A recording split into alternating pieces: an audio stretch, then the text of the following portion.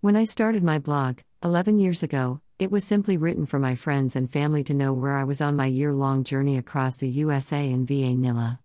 Now I tend to write things to do in posts, as that is generally what I am looking for when I research a new place. This post reverts back to my old ways. Given I got sidelined for about 10 days while waiting for a technician to diagnose VA NGO's electrical problem, which turned out to be a loose wire on my battery isolator, I got to have a mini vacation at my friend Paige's house. Thank goodness for Paige. Sporting the USA jacket on a cold day. I suppose I could have wandered around Wellington and written about things to do there, but to me Wellington is all about horses and all my old horse friends from 30 years ago. As a result, I hung around the barn, rode horses, and went to the showgrounds to visit folks. Texas peeps.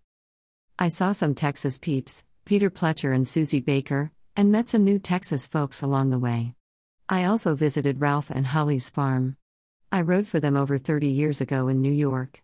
Additionally, I saw Bobby Dreyer and Karen as well as Heidi Austin and Eileen Edwards at WEC for my brief stay in Ocala.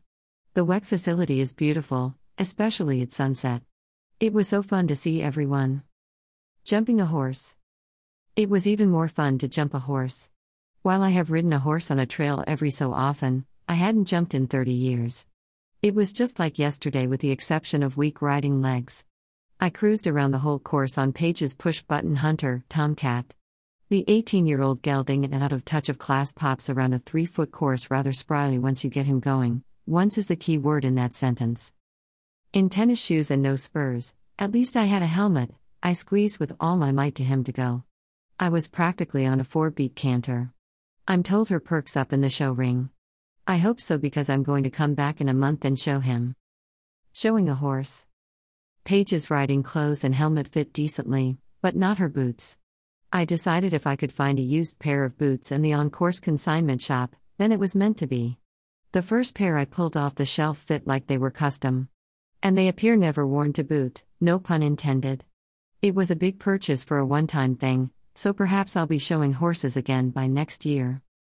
When I wasn't riding and cheering people on at the horse show, I was playing tennis, dining at friends' houses, enjoying the VIP lounge for the Grand Prix, going to Pilates or attending a Super Bowl party. Go Rams and Matthew Stafford from my hometown. I was also walking Annie to try to limit her cat and Minnie chasing once per day.